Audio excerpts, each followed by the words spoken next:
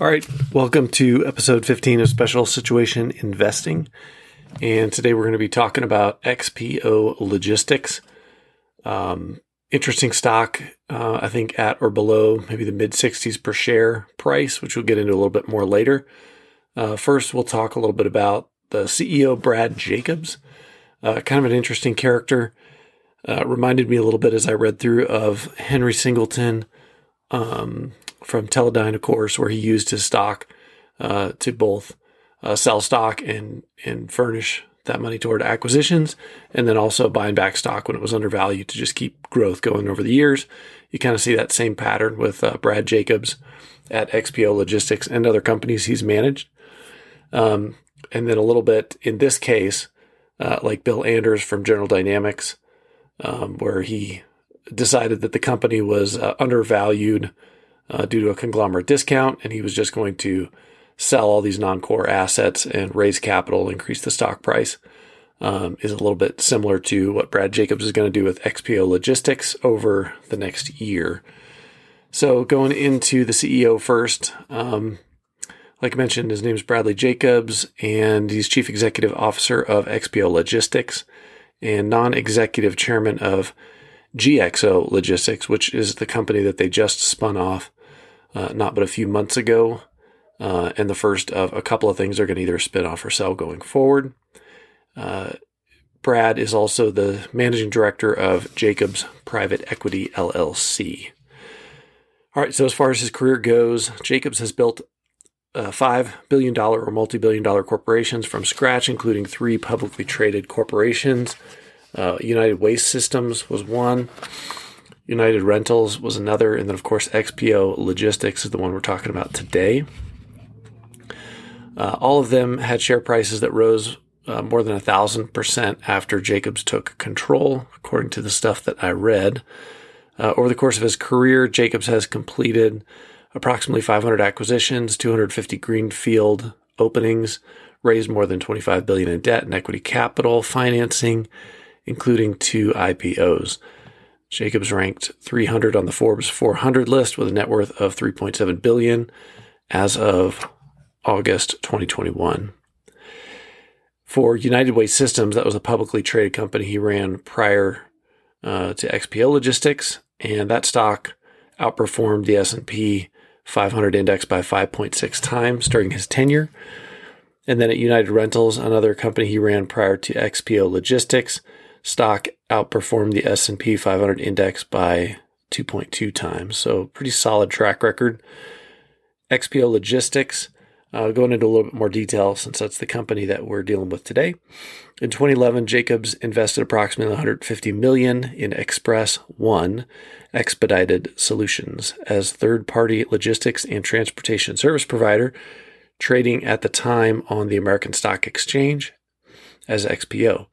He assumed the role of chairman of the board and chief executive officer, gained ownership of approximately 71% of the company, and renamed it XPO Logistics.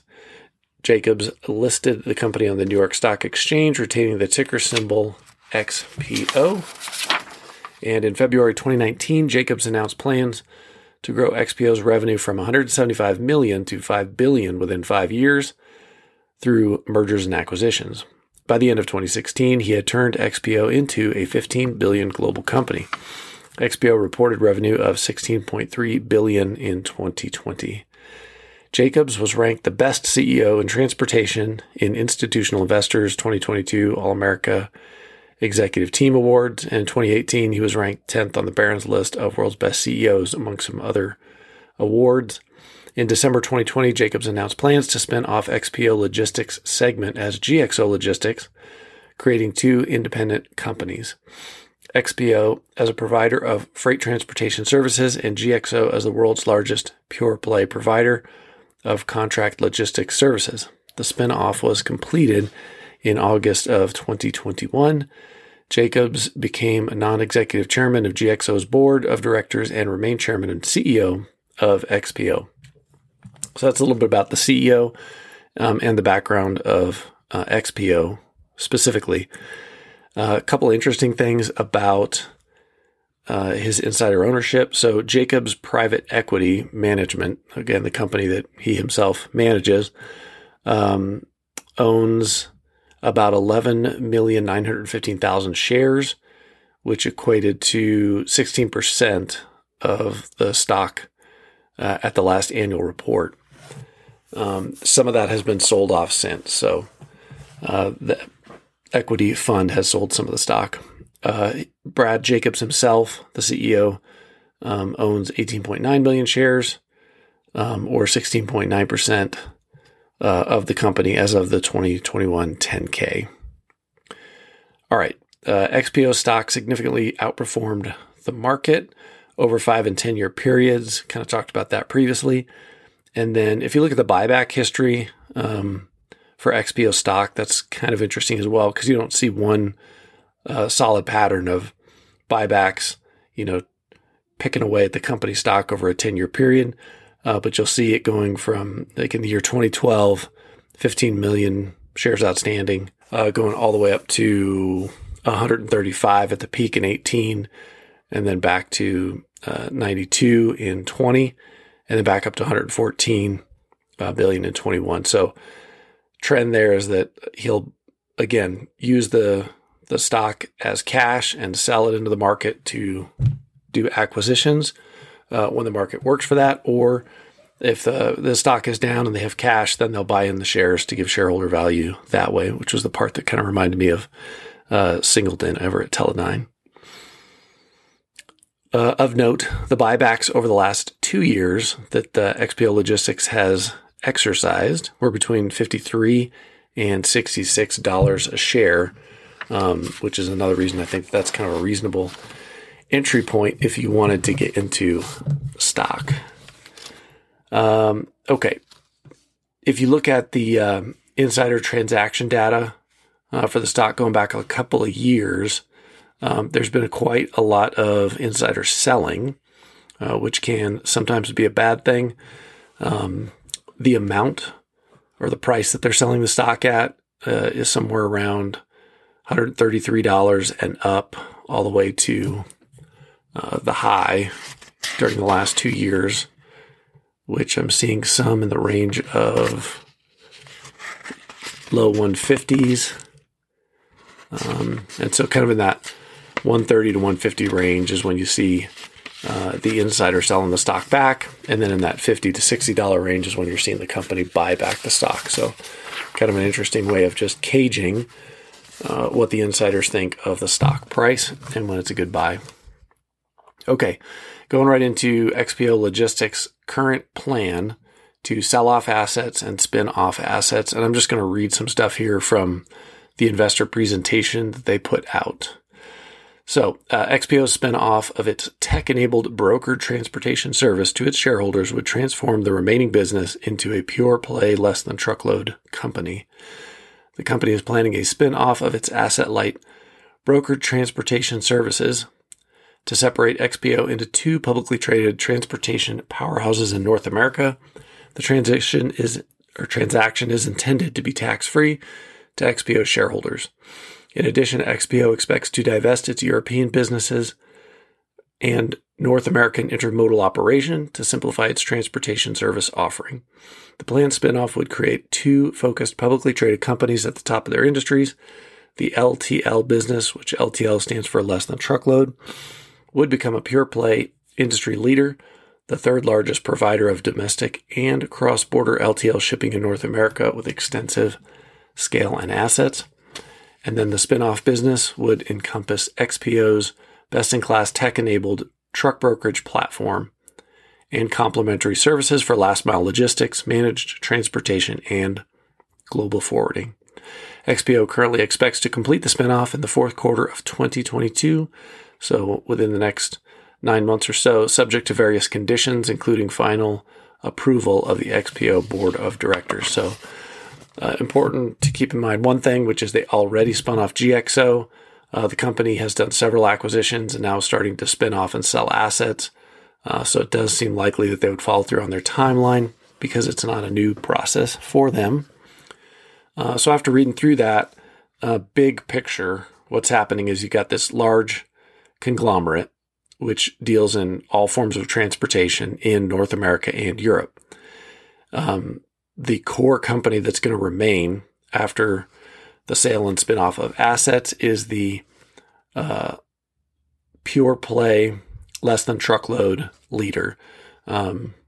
So the idea here is it's the kind of last mile and less than truckload freight that they're going to specialize in, which you can think that's a local delivery where on the truck you'd have all sorts of different items. So not just one thing like a semi-truck full of cars or a semi-truck full of one commodity, but maybe a bunch of different packaged goods that are going to different locations, maybe some of them being kind of retail stuff and others being larger items that just aren't big enough to fill a full truck. And then it's kind of that last mile of the transportation system as well. So it's a niche that they feel like they can succeed in, and that's kind of what they're going for. The spinoff is going to be the tech-enabled truck brokerage platform, which, if I'm honest, is the more appealing one to me because they have 5,000 employees, which is fairly high. But beyond that, it's basically a very tech-heavy company with low CapEx. So instead of having trucks and truck drivers and trucking schools and transportation hubs like the less than truckload company, the broker company that's spinning off is simply going to be employees and tech and an app for drivers to use that is going to schedule where things go, when they get dropped off, when they get picked up, to find synergies there. And then the company basically just collecting the difference between, the shipping fee that they get and then the one that the final truck driver or delivery person gets. So just kind of a fee collecting business, which if we're going into a period of higher inflation, which we are now, and if you think that it kind of continues that way, is probably the way to go in terms of businesses because it's going to be very asset light. Okay, on top of that, you've got these two other companies that are going to be sold. So from my understanding, this intermodal drayage company already has some talks going on to sell it. For those who don't know, drayage is a term that captures the shipping or the movement of cargo between modes of transportation. So think a ship comes into the port, and from the sea land container being on the ship to that sea land container being on a truck or a railroad car, it needs cranes and it needs other heavy equipment to move this stuff around. So that's drayage, is that link point between two modes of long haul transportation. So that's a business focused in North America that they're just going to sell. The other one that the company XPO plans to sell is this European transportation business. So that one they're just going to completely divest. That is a Europe-wide transportation company. They're in the UK as well. And it is publicly traded, but XPO, according to their last annual report, owns about 97% of the stock. And they're looking to divest their interest in the company. Okay, so with that kind of broad overview, you've got one large company, you've got this mainline, less than truckload leader company that's going to be XPO going forward. You have the large half of it, which is the spinoff of the brokerage platform. And then you've got that North American drayage and European transportation company, which are just going to be sold. Okay, so if we're talking valuation, one of the reasons that the CEO gave for breaking the company up and doing some spinoffs is they think that they are getting a conglomerate discount on their stock. If you compare their stock to other folks in the industry, it does look like what he's saying is accurate. So just to give you some numbers, and we'll use enterprise value to EBITDA. So comps for truck brokerage platforms, which would match up with a spinoff. You've got C.H. Robinson, that trades at 14 times enterprise value to EBITDA. Expeditors International, that trades at 14 times EBITDA to enterprise value. Landstar Systems, same 14 times enterprise value to EBITDA. And then J.B. Hunt, which is trading at 13 times that same enterprise value to EBITDA. XPO trades at 10 times enterprise value to EBITDA. So, 30, 40% cheaper. For comps on the the company that will remain XPO, the less than truckload, you could look at FedEx, which trades at 11 times EBITDA. You could Old Dominion, which is 17 times EBITDA. And Yellow is another company which was trading a little bit cheaper at 6 times EBITDA. And then another comp here, SAIA, trading at 12 times EBITDA. So kind of if you average those out, those are also trading on average a little bit higher than XPO, which is at 10 times. And you do have to keep in mind with that comp that the RemainCo, if we can call it that, which is the less than truckload company, is the one that generates the most revenue. So it generates almost 3 times as much revenue and EBITDA as the spin-off brokerage company.